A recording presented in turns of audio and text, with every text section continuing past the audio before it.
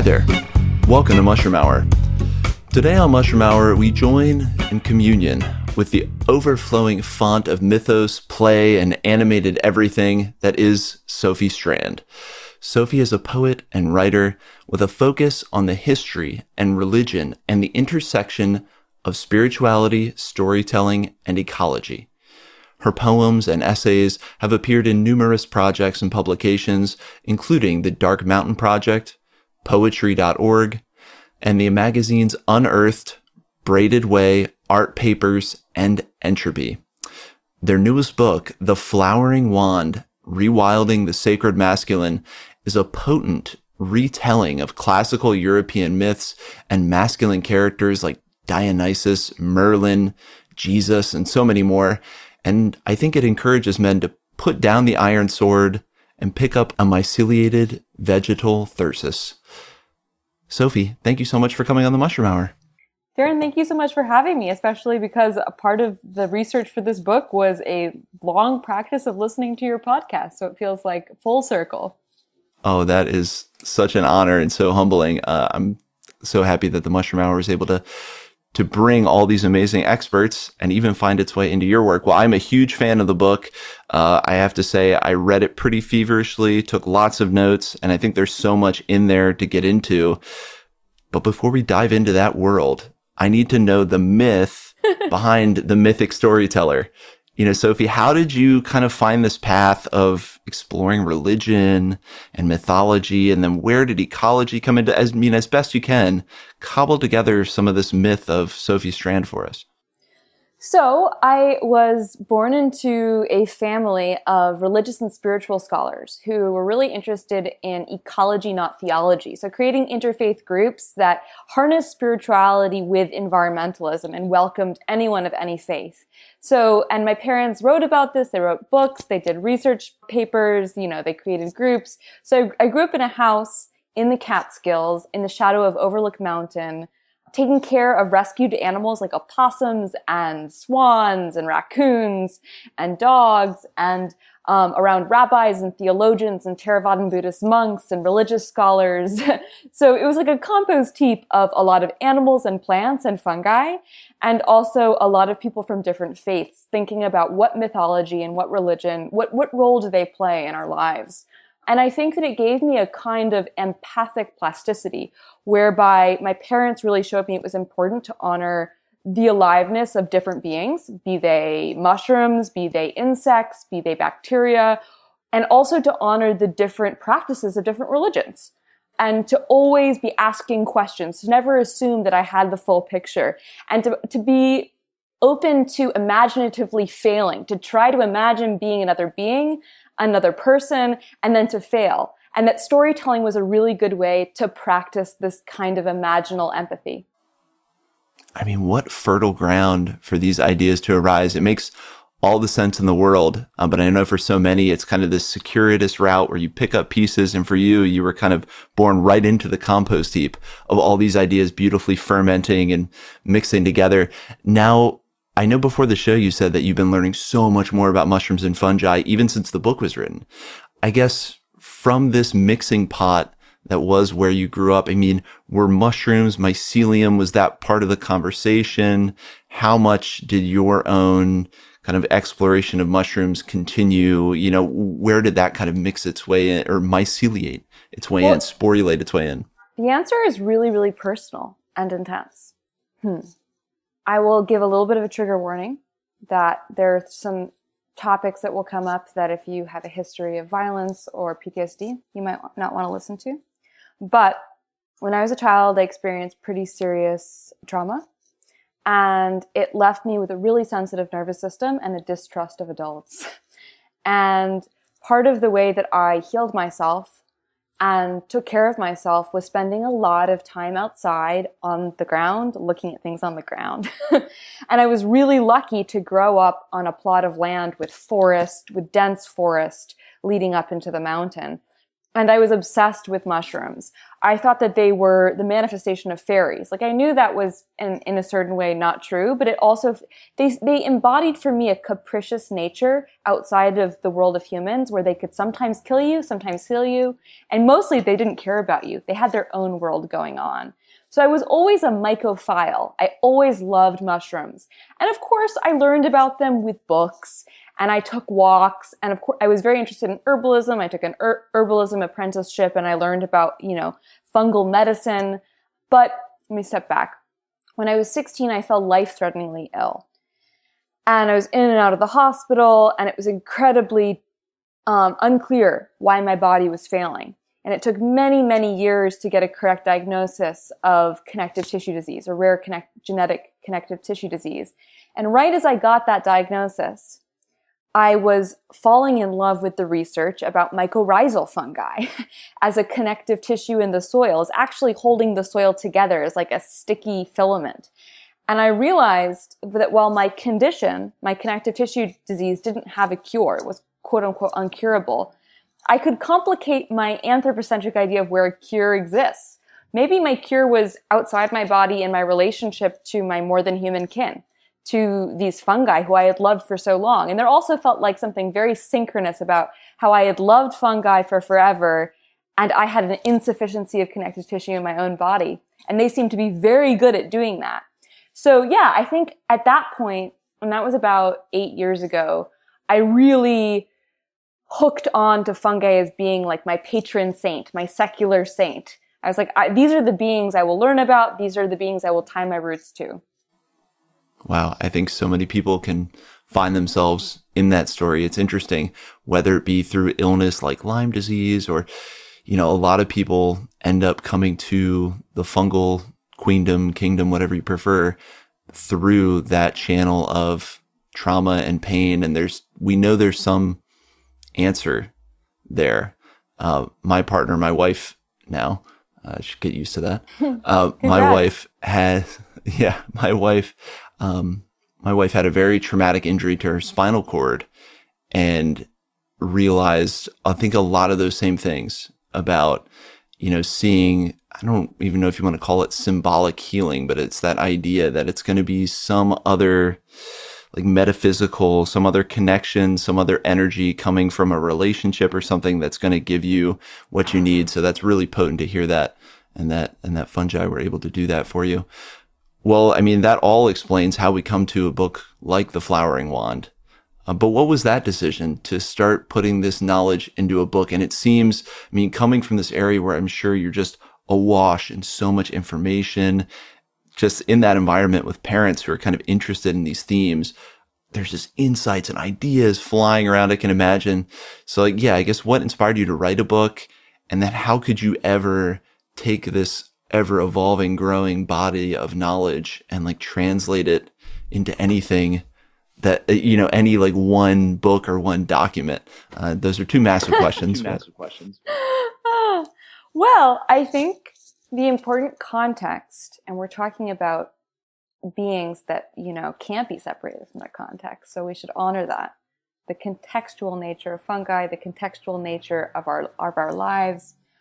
I was interested in being a fiction writer, and really interested in how modern fiction didn't seem to represent the convoluted, effervescent complexity of ecosystems. So I'm really interested in what I was calling ecological storytelling where you could smell everything. There were many different trees and species, that it was telling an ecosystem story rather than a human hero's journey. And so that was, I've always loved fiction and stories, and I've been very interested in how certain stories have been used as weapons to destroy other stories. So as I was, finding my footing as a writing and making a lot of money as a ghostwriter, writing other people's books for them, I was completing my own novel, which was a retelling of the Gospels as an ecological green interpretation from a woman's perspective, bringing to life all of the different plants and animals and social and anthropological complexities of the time of Jesus, to really see that it was, it was a complicated landscape rather than just a few set of characters. And to see how uprooting them from their social, ecological, religious context let them become the weapon of the empire that killed them. And so I was interested in doing that in fiction. But at the start of quarantine, I'd finished this book, gotten an agent for it, was reassured by many other writers that it would sell quickly, and it did not. And I was experiencing a lot of intensity in my own life. I was experiencing the end of a relationship, an incredibly intense moment with my health where it looked like my life would be severely foreshortened. I was quarantining alone. My book was not selling, and I had a crisis. I thought, I have to stop worrying about myself. Myself may not last that long. I may not get to live the stories I thought I was going to get to live. I may not be able to publish a novel under my own name. And I thought, I've done all this research on fungi and ecology and myth for my fiction. What if I wrote essays to keep myself alive? Like, what if I wrote essays as a way of keeping my own curiosity moving? You know, and T.H. White writes in The Once and Future King, which is about King Arthur and Merlin advises Arthur that the best way to not be sad is to learn something. So I was learning by writing. I was taking all of these different things and inappropriately combining and then posting them for free on social media so that other mycologists and scientists and mythologists and storytellers and cooks and gardeners could interject and give me, you know, redirections. So I wrote this in real time for free in an incredibly risky, rotted way to keep myself alive at a moment in time when I was very, very ill and very isolated by nature of quarantine. I had no expectation that this would ever be published or shared. This was like a really, I oftentimes say this is the book I would have not ordered off the menu. And I wrote it because I was really saw in myself that you can't heal the feminine without also healing the masculine. That, you know, there's been an over-fixation on the divine feminine, but if you're only giving a patriarchal narrative to the masculine, how can you expect them to embody more fertile narratives? So I thought I should try and see if there's something better, funkier, smellier, sexier out there. And it turned out there was. And I was just delighted. And I wrote it in 3 weeks. It was like I oftentimes say that it was like the cordyceps taking over the ants. Right. That it felt like I'd inhaled spores and suddenly it was an anguishing that I was climbing up the stalk of something and becoming the vehicle, the mouthpiece for another being without totally knowing what I was doing. And at the end of it, my editor, I had an agent that was trying to sell my other book, but my editor found me on social media and approached me and bought the book 3 weeks in, which is totally unheard of. So it's a very weird story. So the Flowering Wand, I like to say, is an actual compost heap. It was written in the open with many other people interjecting. It was a risky operation.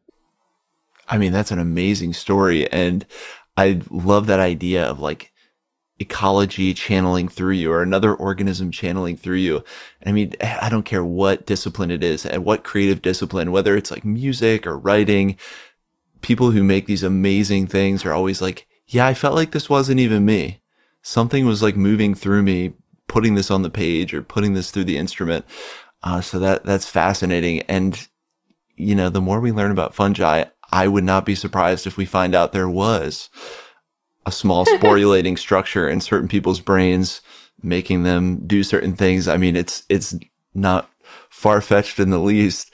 Well, then I guess, you know, in that messy, composty process, how did certain characters kind of come to be central to your retellings and the narrative that you put together for us? And just to give the listeners a backdrop, you know, Dionysus, Orpheus, Jesus. I mean, we're taking people from like Greco-Roman and Western European myths and pulling out these male figures, but how do you select who to work with? Was it like a much bigger list, or how did these certain characters put themselves on the page, if you will?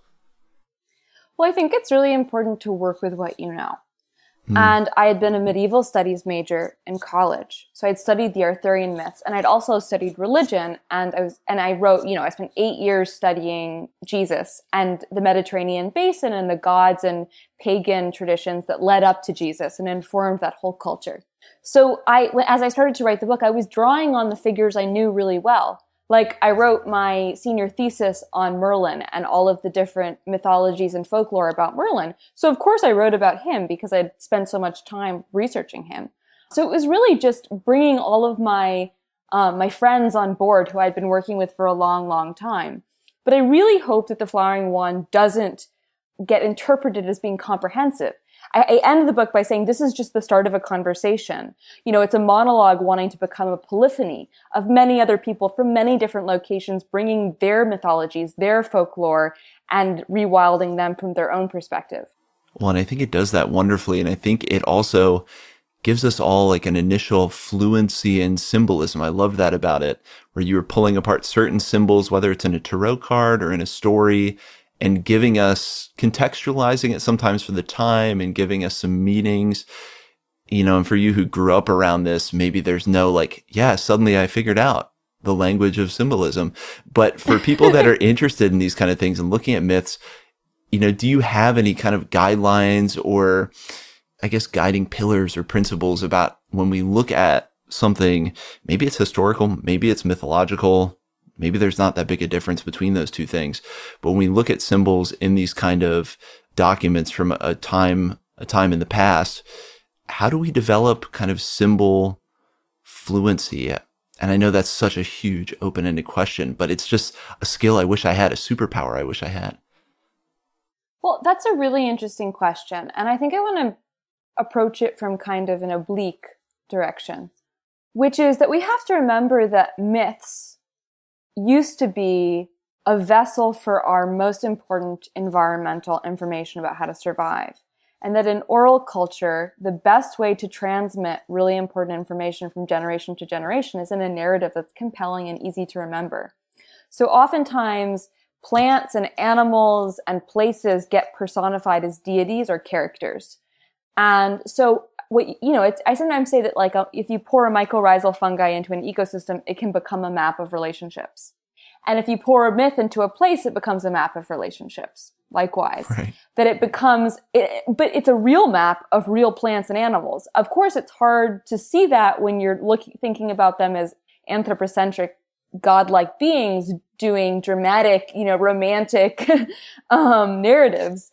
But the truth is, if you plant them back in their context, you have to remember that each myth is the specific mushroom of a specific climatological moment of, a certain kind of, there's precipitation, there's certain trees there, it's a certain moment, and it's going to be representative of that moment.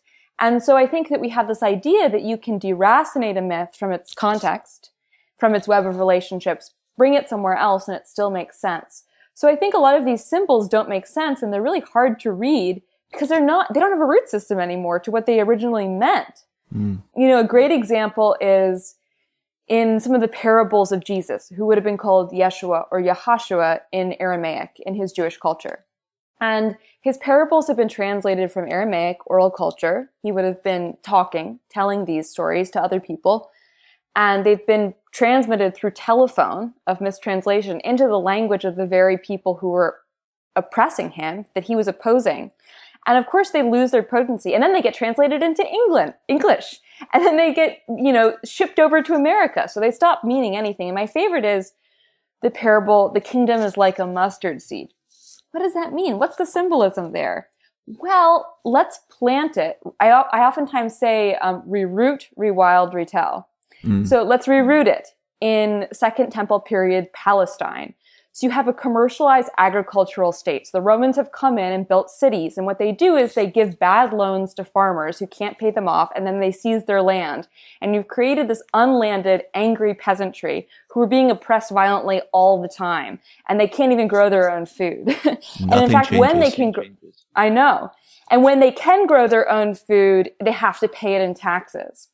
And of course, so there's a really angry population who've been through a lot of trauma. And the kingdom at the time period the word that was actually used, Malkuta, would have meant something much more interactive and less hierarchical. It meant something like inside and outside cosmos. And so that's also important to remember. So the kingdom is like a mustard seed. Inside and outside cosmos is like a mustard seed. So what's the mustard seed in that time period? We think now that it just means it's like a small seed that's a plant that grows.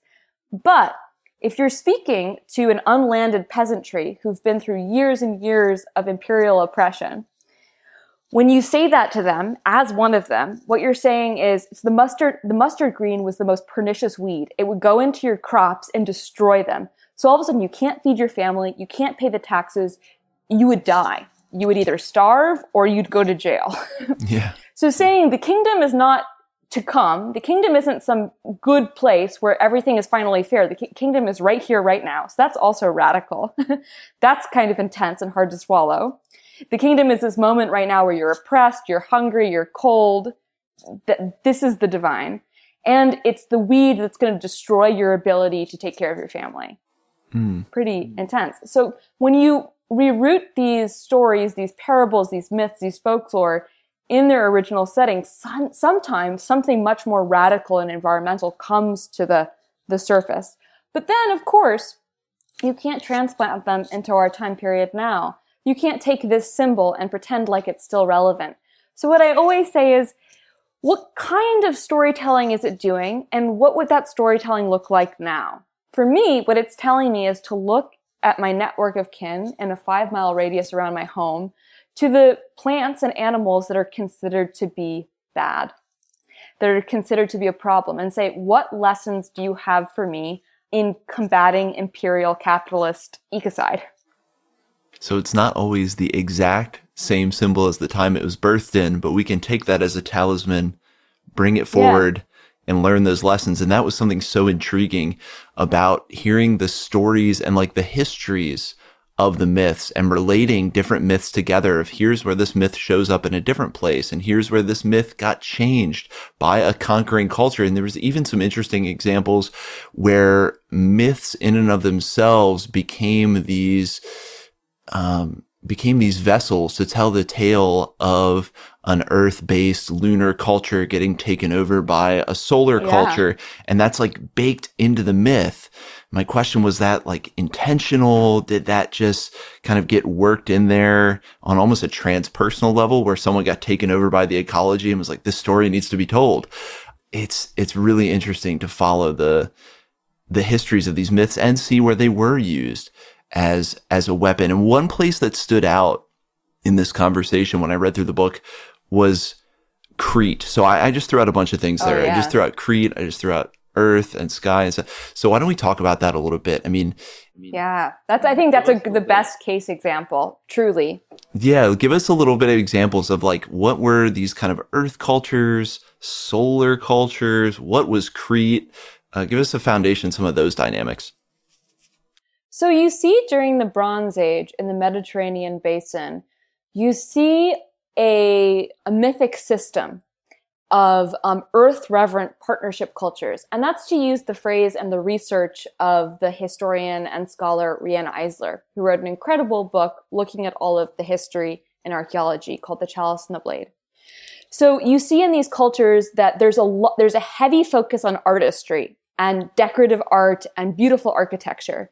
And in the preponderance of material culture that is left to us, what we see is a focus on what I say is polyphonic iconography, which is you don't have a single female deity, and you also don't have a single heroic individual. What you usually have are what you see originally on cave walls thousands and thousands of years before, which is herds of running animals, chevrons. You see swirls and spirals and labyrinths. You see sometimes a goddess figure flanked by lions and bulls and snakes, and occasionally men with their hands up in praise of these assemblages, these holobiont beings that are composed of many different species. And the really interesting thing is that Riane Eisler says that what a culture does not depict in its art can tell us as much about them as what it does depict. And what you don't see in these Mediterranean basin Bronze Age cultures is depictions of violence or suffering or death or heroic individuals. Like, you don't have monuments to kings at this time, but you do in certain places, but on Crete you don't. So Crete is, a lot of people say that Crete is the last holdout of this much earlier Paleolithic cave art sensibility. It's the last place it really thrives. But what happens is at a certain point, and there are many different theories. There's a theory that Mount Terra volcano erupted and destabilized Crete, that there were successive sea people invasions. You know, there are a lot of theories about what destabilized their culture finally. But what we know is that the northern Greek populations came down and destroyed them, and that they reinstated their own Mycenaean culture. And when they did that, they retold a lot of the same myths that had lived there. And, I think what they realized is you can't get rid of these myths. They're deeply entrenched in the people. They're rooted in the land. But what you can do is you can write over them and co-opt them so that they actually justify your violent extractive culture. I think the best example is, so we have the Greek and then the Roman version of the Minotaur. And so the Minotaur is considered to be a monster, a bull-horned monster that eats humans at the center of the labyrinth the Daedalus built. And his sister Ariadne is a princess, and she knows the way through the labyrinth, and she's the only one who knows the way through the labyrinth. And Theseus, the young Greek hero, half deity, comes to Crete and tricks Ariadne or compels her, seduces her into giving the secret about how to kill the Minotaur, her brother, and kills the Minotaur, absconds with Ariadne, sleeps with her, discards her on Naxos, and goes off to become the epitome of the Greek hero, who slays the dragon, slays the monster. But if you actually look at the material culture and the first artifacts of Linear B, the earliest version we have of Greek that we can decipher on Crete, that exists from before these invasions, what you see is that the bull and the dance with the bull was key, and that the bull as being at the center of the labyrinth was not a monster. He had a name, which is Asterion, for Starry One. And if you look at many of the Crete festivals, they align with the arising of Sirius or Taurus in certain constellations. And so, of course, and suddenly we also see in Linear B that Ariadne is called the Lady of the Labyrinth. Suddenly she's not a docile princess, she's the nature goddess who is in charge of sweetness and bull gods and lunar time and cyclical time rather than a hero's journey solar time. And so we can see that, I oftentimes say that mother myths become monster myths. And, that's not that's a bit of a generalization because it's not just mother myths. When I say mother, I mean earth-reverent, partnership-based, egalitarian societies become stories where the original goddesses and lunar kings are turned into monsters. Yeah. Well, you find that throughout the book, these examples of, a man who is in communion with nature. He has stag horns. I think it was Actaeon, who becomes a story of this hunter who was turned into a stag and eaten by his own dogs by a vengeful woman goddess when that wasn't really the original story. And the question I was just, as you were saying that, I couldn't help think of, do you think people at the time, as these myths were being written, kind of understood contextually, like maybe what was happening, what was being said? Because I asked, how do we understand symbols and myths? Yeah. Was this something people at the time probably got? And like if a myth was changed to where suddenly, and I'm going out of my depth because this wasn't in the book, so I don't know it, but like a Medusa figure, a woman, powerful woman with snake imagery was turned into this evil monster. Would people have been like, oh, look at that propaganda. Look how they just ruined Medusa. Well, actually, I do think I bring up Medusa, which is both Joseph Campbell and Robert Graves show that, there's a long tradition of snake goddesses in the Mediterranean basin. And very obviously, what you see is the Greeks coming in, cutting off the heads of these statues. So what you're seeing is a mythic interpretation of a real historical event whereby the statues were destroyed, and we have the representation of that destruction of the statues. We have these headless statues, destroying these deities and making them into a monster, making them into the head of Medusa that you hold up. Yeah. But I want to shift back to your question about whether this is intentional or whether it happens in a kind of slow, unintentional way. Yeah. And I think that the answer is both. And I want to actually shift to science, which is the most biological novelty doesn't necessarily happen by forking, but by fusion and moments of symbiosis and endosymbiosis. When two species and beings inappropriately fuse and create something completely new. When plants and fungi decide to create mycorrhizal networks and teach plants how to develop the root systems that then terraform the myceliated landscape of everywhere we live and provide the very food we eat today. our very cells are the product of two simple bacteria half digesting each other. So it's like the basis of a lot of life are these moments of fusion. And just like that's true in science and in biology, it's also true in culture, which is cultures are always syncretically, the word is syncretism, so it's symbiosis in science and it's syncretism in anthropology and religion, which is two cultures meet, overlap, and fuse. And that's how it's always happened. However, sometimes it happens in a way that is overtly oppressive. And that's really the tool of colonialism and of empire and Rome. Rome inheriting the Greeks' expansive nature and then perfecting it. And what that means is it's not like a symbiosis whereby both beings kind of find a new way to collaborate. It's one culture comes in, eats the other, and takes the parts that it likes. And when you look at a lot of these myths, they kind of represent to me these cells where like, yeah, there's the mitochondria of Crete, but mostly it's this Roman culture around it. Yeah. And was it intentional? Well, I think here's a good case example. I think this happens naturally. So I think what I was saying before is this happens naturally. We see it across the world, which is cultures bump into each other, they exchange, there's a semi-porous boundary. Suddenly one person's sun god is co-opted into another's. It's how culture works. Cultures move, myths move. We all move. But I also think that there are overt propaganda smear campaigns.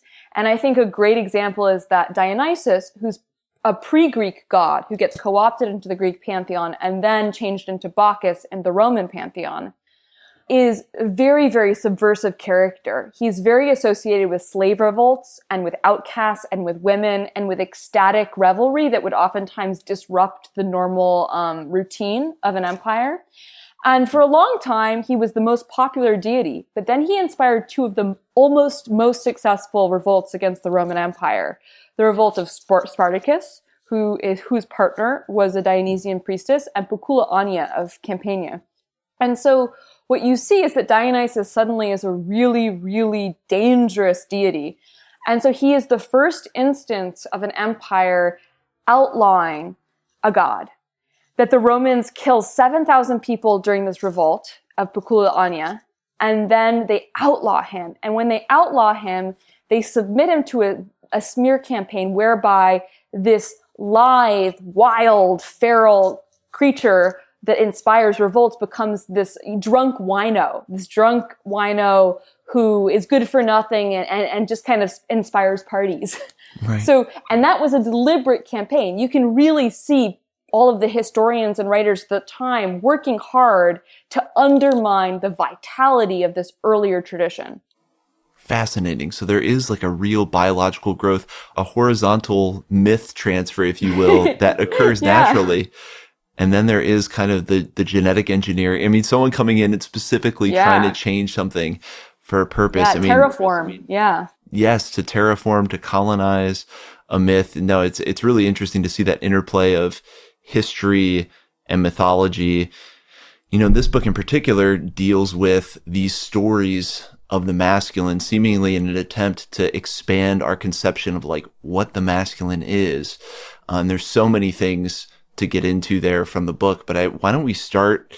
One thing I want to make sure I define in this era where I myself have so much to learn about concepts of sex and gender.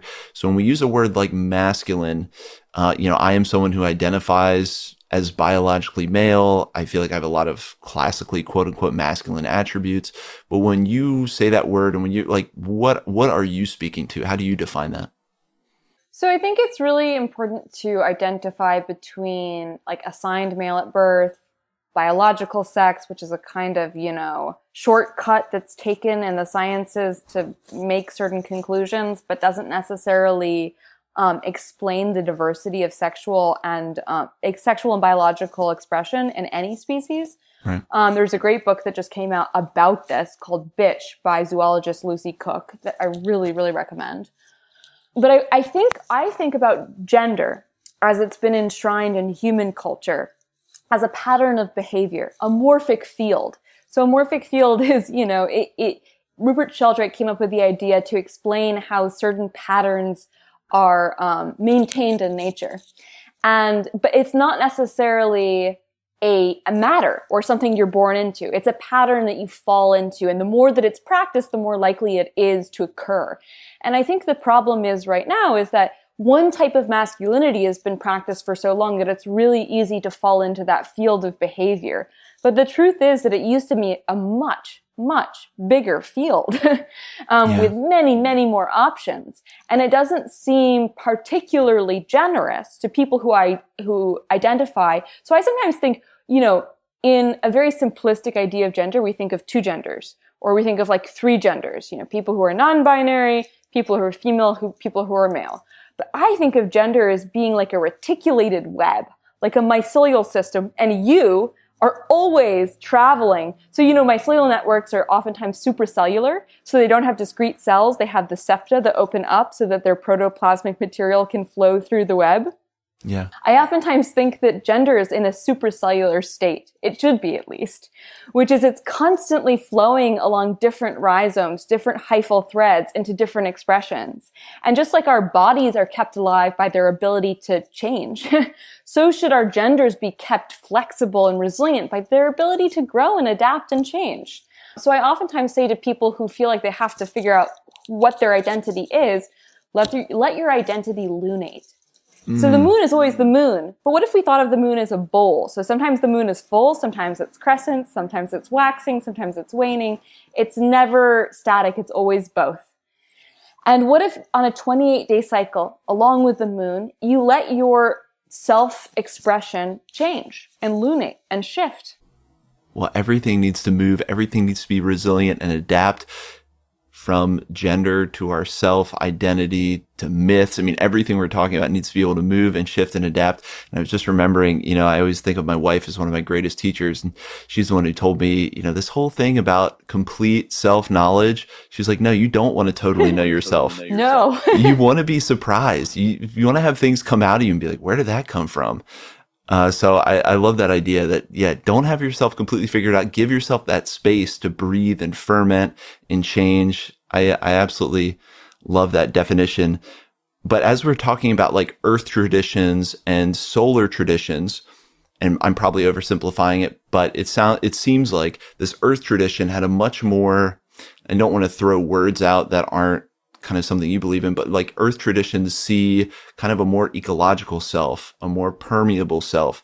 There's a lot more fluidity to how they see, masculine and feminine in a lot of ways. And then the solar tradition kind of has these patriarchal forms, and those symbols I love, the thyrsus of kind of this earth tradition and the sword, kind of this solar tradition coming to the fore.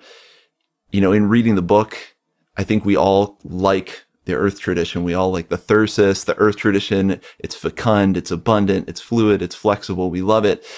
So, and again, I'm throwing massive questions at you, but I love it. Why did the solar kind of sword-wielding patriarchal belief system, what needs did that serve maybe for those cultures? Because ostensibly, they kind of had a choice. Because at the time, when Crete was still around, some of these other cultures were still around, they knew that was a belief system. The snake and the deeps of kind of these of these earth systems was there. And they, for some reason, were drawn toward this solar sword, singular hero. So, how did that even take root, or what needs do you think that served for people? Well, it's always interesting to perform some kind of mythological forensics, but there's no way we're ever going to find the actual cause. So I just want to predicate what I say with, this is all imaginative and, possible. And I do think, borrowing from Joseph Campbell and, a lot of the big mythologists from the past 20th century, I did use in the book the term solar, but I think I would shy away from it now, having written the book a couple of years ago. And I would use the difference I would make is partnership, earth-based, and dominator cultures that are about ascension without also including the descent. So cyclical cultures, and then cultures that have only one direction. And for me, what I use is a lens of cultural somatics. So just as we can look at an individual body and how how it reacts to trauma in certain ways, so do cultures react to trauma as like a cultural body. And it's really interesting to me to see that a lot of these dominator cultures gained ground. So they were around, but they weren't, the majority, but they really, really blossomed after the collapse of the Bronze Age. And the collapse of the Bronze Age probably combined a lot of different elements. There were massive droughts. There was incredible dislocation of populations. There was genocide. There were probably volcanic eruptions. There may have been many different catastrophic traumatic events that happened to people over a very short period of time. All of the 5 major civilizations that had been in charge of the Mediterranean basin for thousands of years fell within 50 years. They were gone. Wow. That's huge. Yeah. And so what happens, I oftentimes think of what happens when you experience trauma. One thing that happens is you disassociate, as a way to protect yourself. When the body is going through pain, you create a split between mind and body. And what do we see directly after the collapse of the Bronze Age? We see Platonic philosophy. We see in many different religions a split between mind and matter, between ascent and descent. So beforehand, what you had was a much more holistic idea of spirituality, that death was included, the body was included, animals were included, and suddenly the body and your actual physical somatic life could be very painful and hard. So it was much easier to want to ascend and to create even at a distance, another place that you could strive towards. So you see that in philosophy, and you also see it in religion.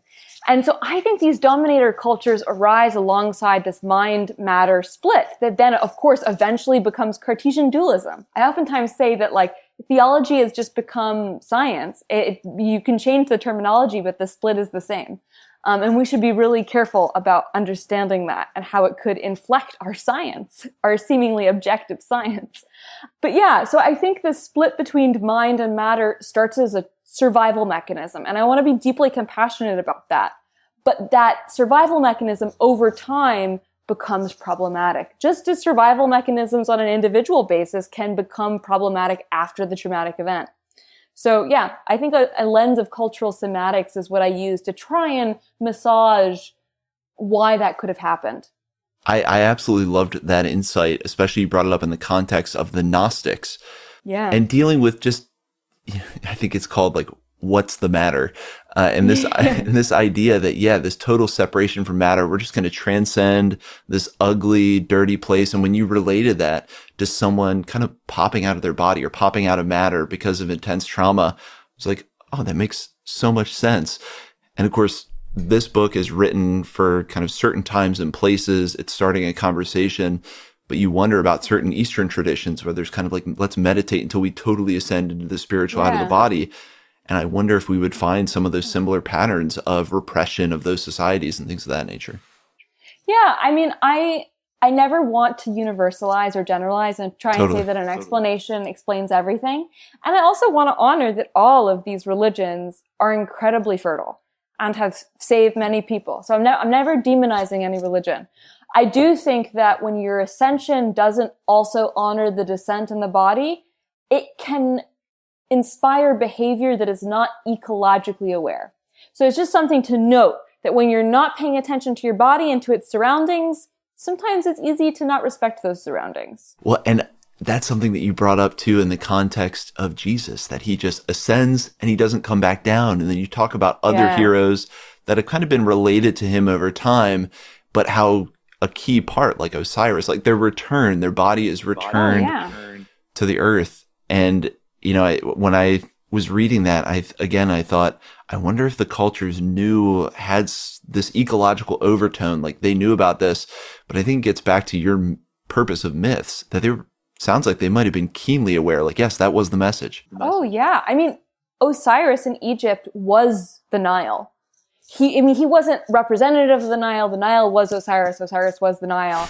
And his death and rebirth, mythologically, that happened in the cyclical time. So in Egypt, they had a very different idea of time.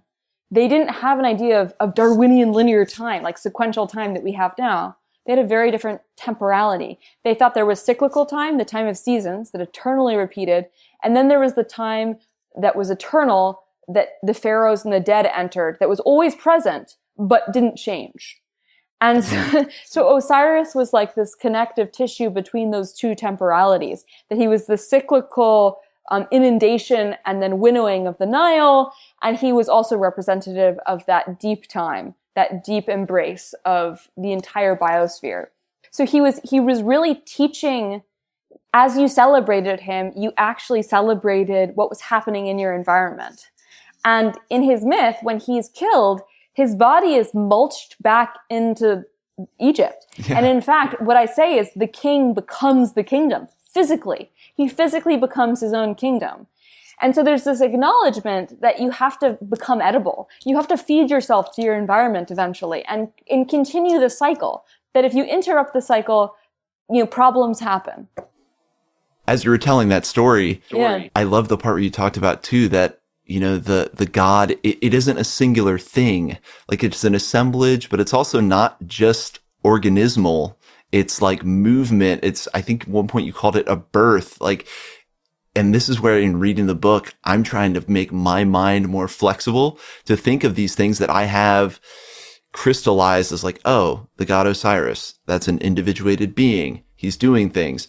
And yeah, when you talk about this process where he is the winnowing and expansion of the Nile, it's such a more comprehensive vision where gods are almost these forces or collections of connected forces with an ecological underpinning. It gives a really powerful compass then for us all to navigate some of these stories with that thought in there. And I will say, as someone who really celebrates the sun, it might be because I'm a Leo, but like, I love the sun. I love to hear your new kind of distinction where it's like, it's not just solar and earth. It's more like dominator and partnership, ally, cooperation societies. Yeah. And I also, lately I've been thinking a lot about how complicating this idea of, we get over-fixated on anything. So when we're responding to the dominant culture with something new, suddenly we over-fixate on it at the expense of nuance. Right. And so I think that we always have to complicate like the eternal descent. The truth is, most of life is heliotropic, like it is like orienting towards the sun and created by the sun. So sometimes I like to say that we are connected on a rhizome of photons to the sun. That, everything is built from light from the sun. Plants are making it into their very bodies. Fungi are taking it from the plants. Animals are eating those plants and making their own bodies that we then eat. That we are all tied, that root systems go into the ground, but that photon root systems tie us to the sun. I love that. A photon, the sun is like... That's the first time I've shared that. But yeah, that's what I've been thinking about lately. This myceliated web of photons, I'm absolutely in love with that concept. But I guess then for the masculine of today, again, I asked, what role did these kind of dominator stories and myths fill for people at the time? And I love how you've answered that. So now, as kind of masculine men, if we want to use that word, have moved forward, we've kind of clung to a lot of these same archetypes, the very limited dominator toolkit of like 3 or 4 archetypes of what we can be.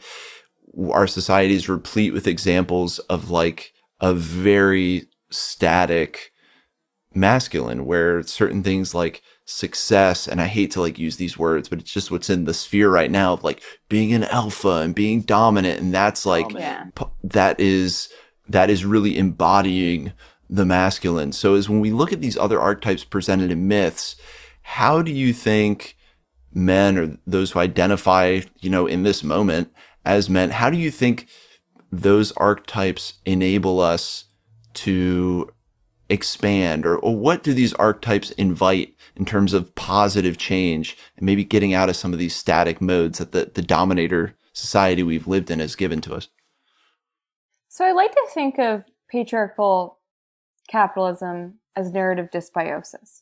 So when your gut is damaged by disease, by too many antibiotics, all of the bacteria are killed, both good and bad, and it leaves behind a lot of open real estate. And in that open real estate, a monologuing pathogen like Candida can take up way too much space and cause real physiological disturbance.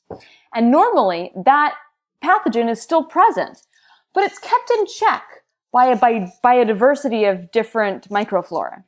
And so what I really think is just like humans have the hubris to think that we can manage whole ecosystems.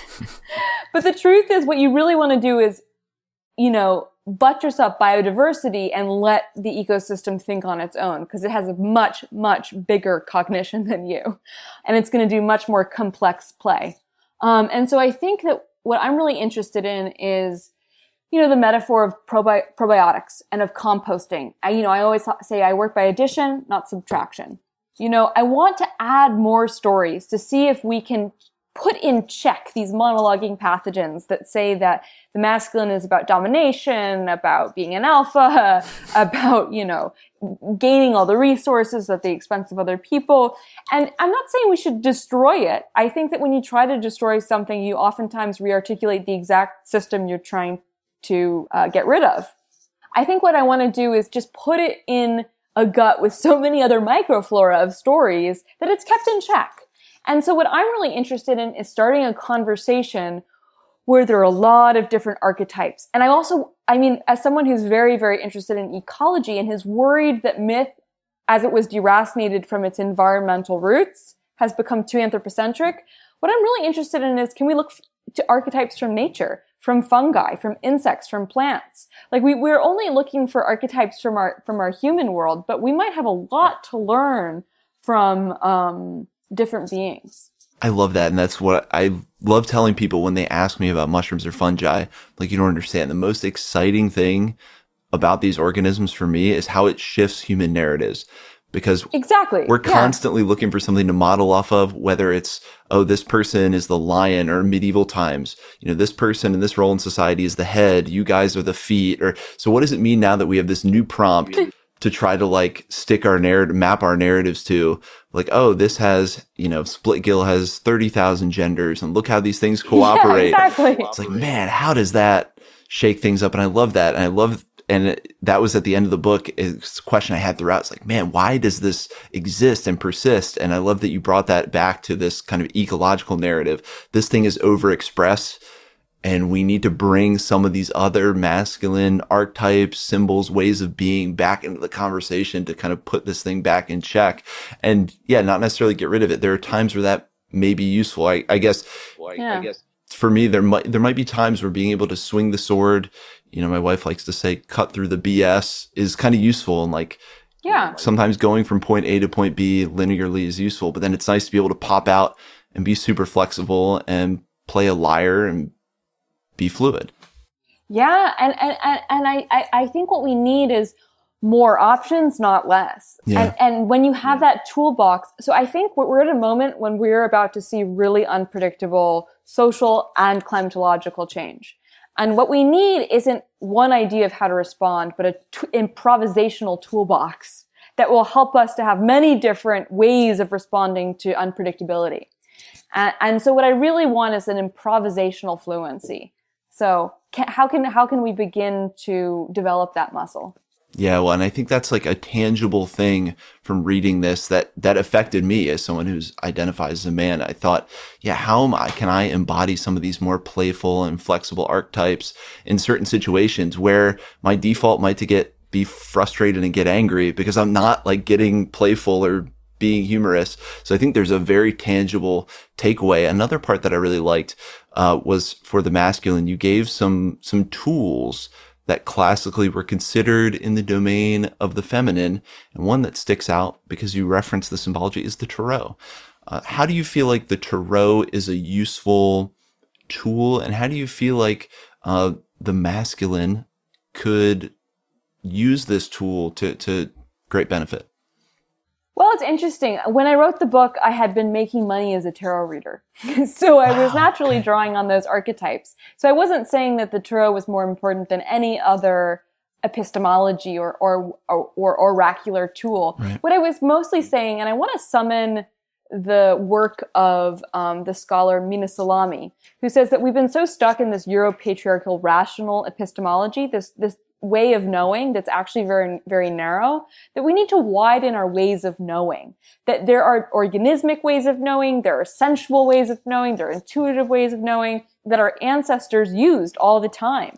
And they actually, those tools help them predict the weather, help them respond to shifting climates. They were really, really useful.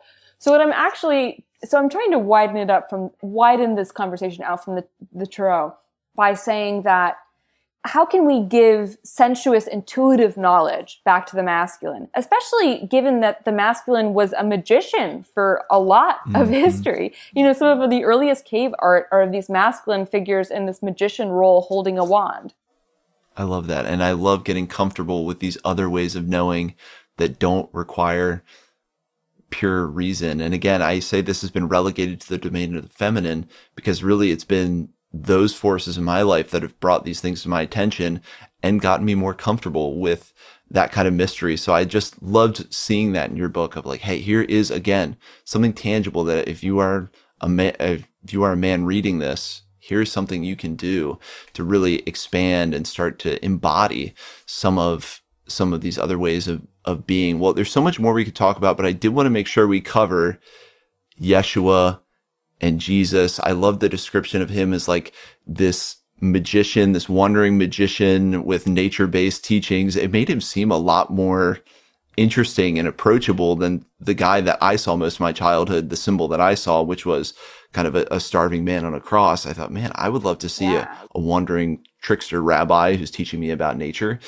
So in particular, talk about that figure of Jesus and kind of what you learned about him and about his teachings and, maybe how he changed and in particular, why it's important to really recontextualize a figure who is kind of the central piece of current kind of Judeo-Christian beliefs. Yeah, so I want to complicate the use of Judeo-Christian because it's a very complicated term. Because the truth is that the Jewish people have been oppressed by the Christian people who came and co-opted their teachings and then oppressed them and genocidally killed them.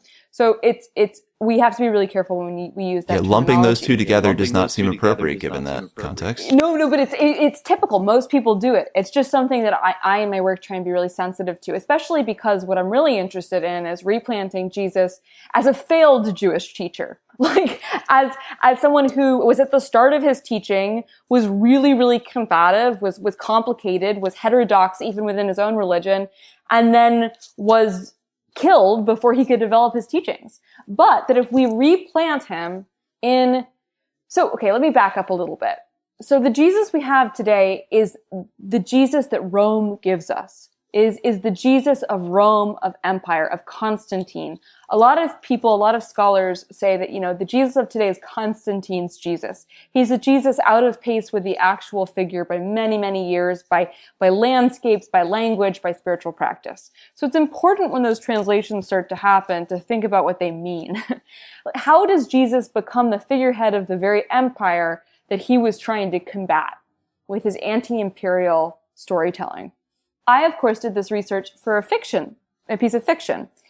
But I was really interested in how this tragedy happens, how we turn a tragedy into a miracle, and how this person who seemed to be very nonviolent, really interested in inviting everyone to the table and healing everybody and opposing empire, suddenly becomes, the figurehead for sexism and exclusionism and colonialism. Like, how does that happen? And how it happens is that you have this really revolutionary figure, this individual who is Galilean. So Galilee was the northern part there was Judea and Galilee. And Judea was situated around Jerusalem. And it was much more scholarly and it definitely was more Hellenized. It was more trying to collaborate with the Romans, and not in a way, in no way saying collaboration is a bad thing. They're trying to stay alive and keep their religion alive after having been subsequently dislocated to Babylon and oppressed by many empires. They're like, we would like to keep our religion alive. We would like to be able to live. In Galilee, you have a much less educated peasantry who are much more revolutionary, and thus are also submitted to much more violent campaigns against the Romans.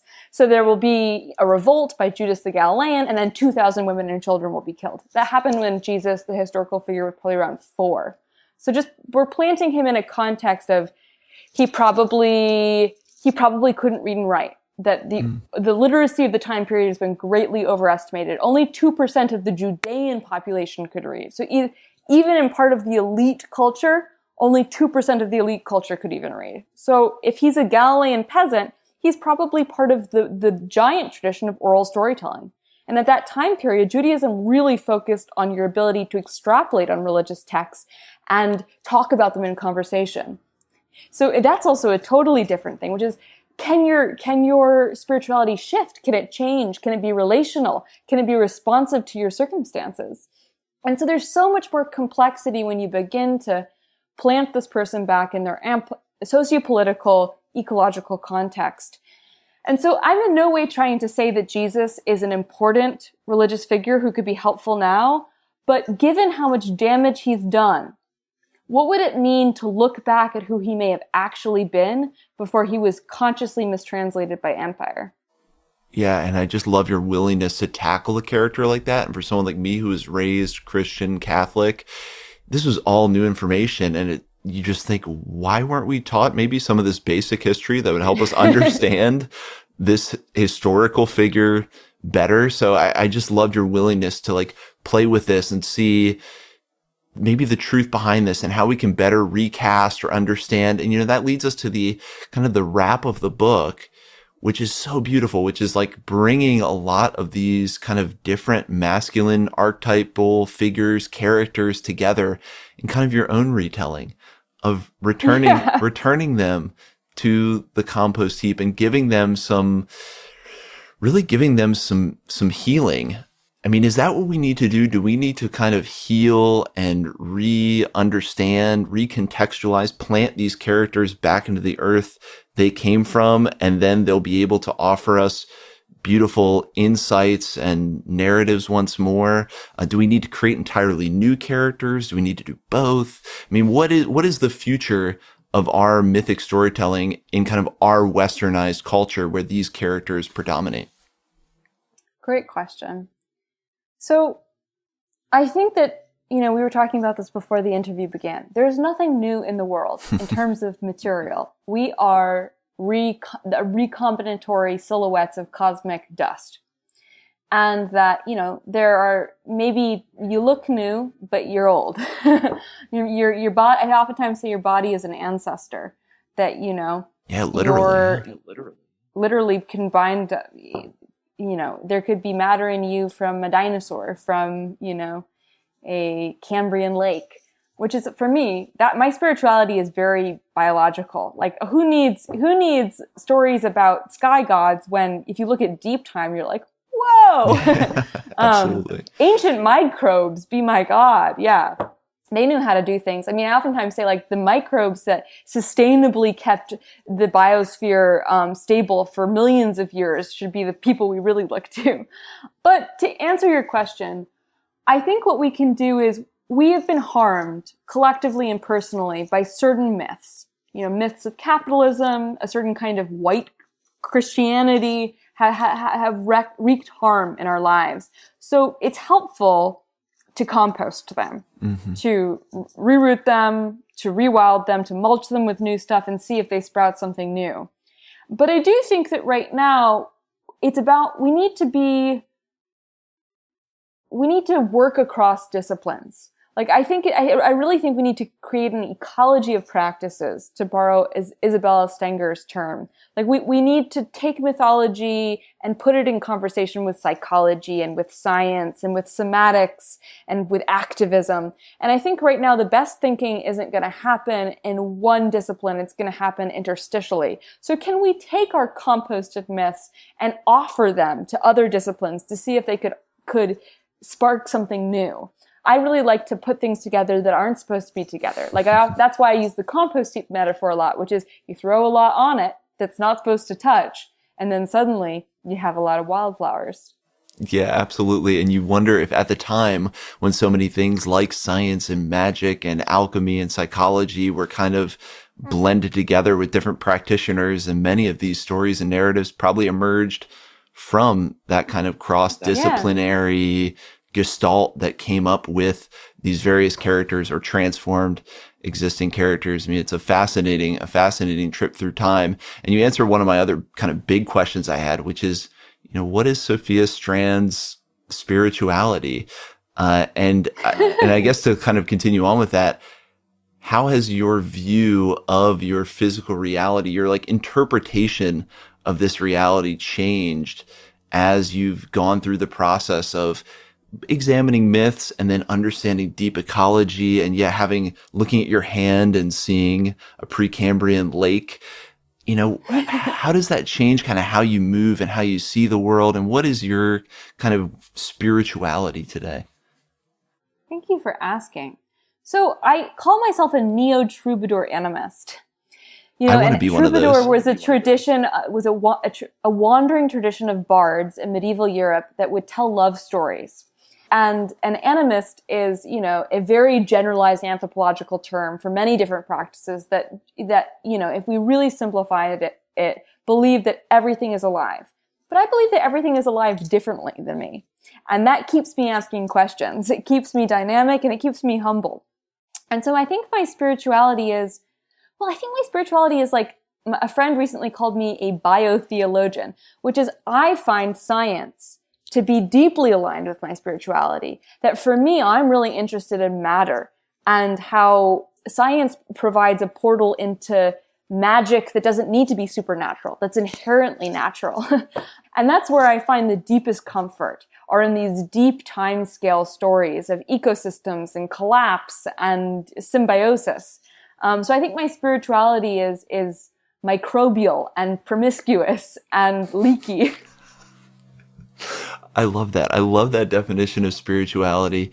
And I think it hits on so many people that I've spoken with who really dive into the world of microbia and mycology.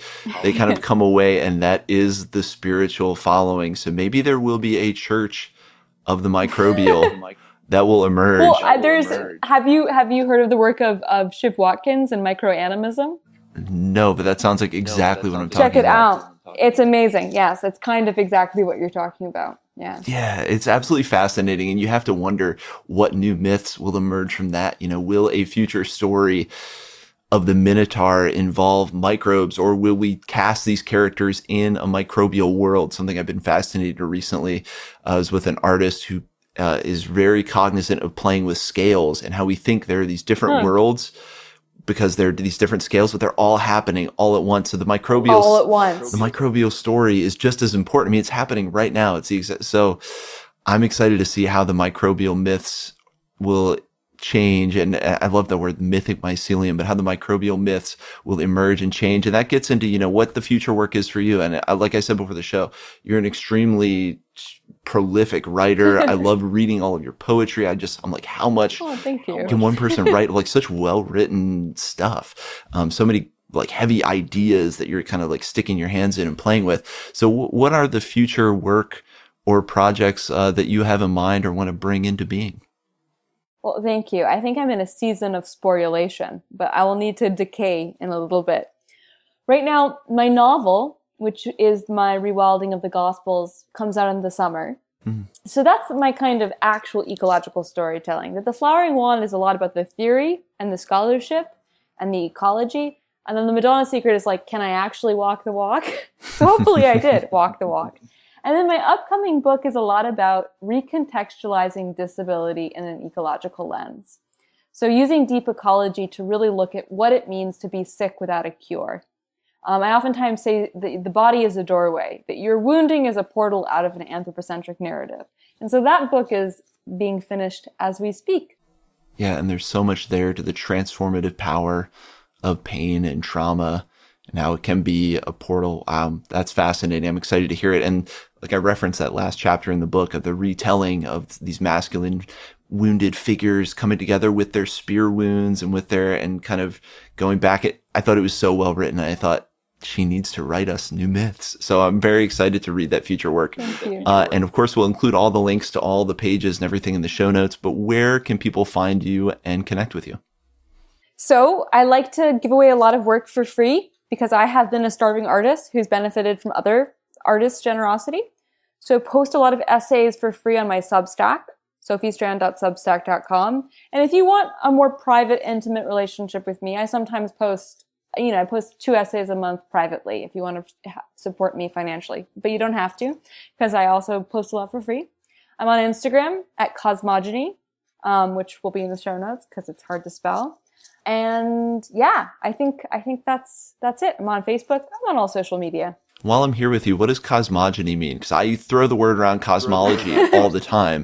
And I thought cosmogony, what does that mean? Well, cosmogony is actually an astronomical term, which becomes a mythological term. It's the birth of a universe. But the spelling of mine is off. It includes a Y because it comes from Indigenous scholar Paula Gunn Allen's intentional misspelling with an I to include the gyne for women. Mm-hmm. And so I have to be honest, I picked that Instagram handle 6 years ago. And 6 years ago, I had 200 Instagram followers. And I also very much identified as female. And now I still identify as female, but on a rhizomatic continuity with non-binary. So I'm definitely more flexible and less static in my identity. So I don't know if I would have picked that had I chosen today. Well, I think for one who dives into and opens up universes and invents new universes, I think there is some appropriateness there. And as much as we joked before the show that we're kind of like over mushroom metaphors, I love your fluency with it, to use it at times that it works. And yeah, I just enjoy your wordplay, your way of seeing the world. Not to be too profuse with praise, but I just really enjoy it, and I enjoyed speaking with you. So to wrap things up, I'll ask 3 questions that I like to ask all of my guests. And the first one is just a mushroom or fungus, or we could expand this to microbe, but a mushroom or fungus that you love and why. And this has no pressure of being a favorite. It might have been just one you saw this morning and you were kind of reminded of an old friend. Okay, so this is a mushroom I've had a long relationship with, are false parasols. That there is a circle of false parasols that live near me that have refruited year after year in this kind of inconceivable way. And then they fruit like 8 times and they're this big. And they're such a great example of how a mushroom looks like an individual, but it's just a reproductive flourish of a larger individual below ground. And I go and they're like my church. I go and visit them. When they fruit up, it feels like a celebration. I have such an intimate relationship with them, and they've come up year after year. And every year I'm not sure they're going to be able to do it again because they're so outrageous, but they do. So false parasols. That is a powerful force worthy of worship. And as much as so many of us have said that, like, yeah, I worship microbes and mushrooms. And just in reading your book, yeah, that's probably where all of this worship came from in the first place. Like explicitly, they knew that they were talking about seasons and emerging organisms. And so, yes, that is, we can all worship the mushroom, and the false parasol is certainly a showy one worthy of worship. And then broadly, what has this relationship with fungal organisms that you pointed out is dynamic and changing and ever deepening? What has this relationship given to you? And this can be spiritual lessons in resilience. What have these organisms given to you? To be careful not to talk about fungi as a monolith, because there are millions of different fungal stories. I will say that many different fungal stories have offered me many different things. I think what they represent is like an encyclopedia of different strategies. And I think that they're very tricky. Across different expressions, they are always very good at surviving, and they're very interrogative. Like, I love that fungi are willing to play with other dangerous beings and, share bodies and do things that are a little risky. I think that they embody the trickster archetype sometimes, although I will not universalize. So I will say that many different fungi have taught me different things. Mycorrhizal fungi teach me that it's important to let my roots flow into other roots. Reishi teaches me to be adaptogenic, to tailor my approach to different situations. I'm always looking to mushrooms for advice. That's beautiful. Not approaching fungi as a monolith, and think about all the capacities we can learn from all the multivariate fungi. And I was just reminded of something from your book where you talked about, the kind of the dangers of naming something and what happens when you name something. When you talked about that, all the different species of fungi, I'm reminded of kind of mad scientist Phil Ross, who just in talking about the millions of species, naming isn't the thing anymore. We're going to have to get beyond our penchant to name and try to pin an identity on something. We're going to have to develop a different relational style, because it's going to be impossible. We don't have 2 million years to name everything. No, and also like something like lichen, where it's a composite of all of these different beings. Like, how do you name it? Like, taxonomically, how is that even possible? Yeah, it's really fascinating. Yeah, even much less once you have that name for a mushroom, man, you're not honoring that individual of that species, of that colony. Yeah, it definitely, mushrooms are kind of the name breaker. We're going to have to get over that. And then the final question is just, if there's a book you're reading that's impacting you, or maybe a couple, sometimes I'll tell. Oh, there's so many all the time. There's so many good ones. One good short book that's really good at proposing a kind of erotic biological spirituality is Enlivenment by Andreas Weber, who's a philosopher biologist and friend, and in my upcoming course. So Enlivenment is such a great way of developing a kind of biological spirituality. I love that book. I really enjoyed Ed Young's An Immense World, in that it explored the different sensory worlds. Speaking of scale and how all these things are happening at once, so many different creatures have a completely different sensory apparatus. The world is different for them, except it's happening right alongside you. And that was a book that really was magical to me. And is there another right now that I'm thinking of? I think that's it for right now. Yeah, An Immense World and Enlivenment are two fantastic books. Well, I think two hugely expansive things to add to the repertoire there. I love asking authors about favorite books, because of course they're going to have great ones. Well, Sophie, thank you so much for coming on the show. I had so many questions. I'm trying to pack so much together because your work was really impactful for me. And I appreciate you taking that jumble and like straightening it out I don't even want to say straightening it out, but giving it some kind of shape and form that was really pleasant to listen to and gave a lot to the listeners. Just thank you so much for joining us on the Mushroom Hour. Well, Darren, it was an absolute honor and pleasure. Thank you for offering such incredibly nuanced, thoughtful questions.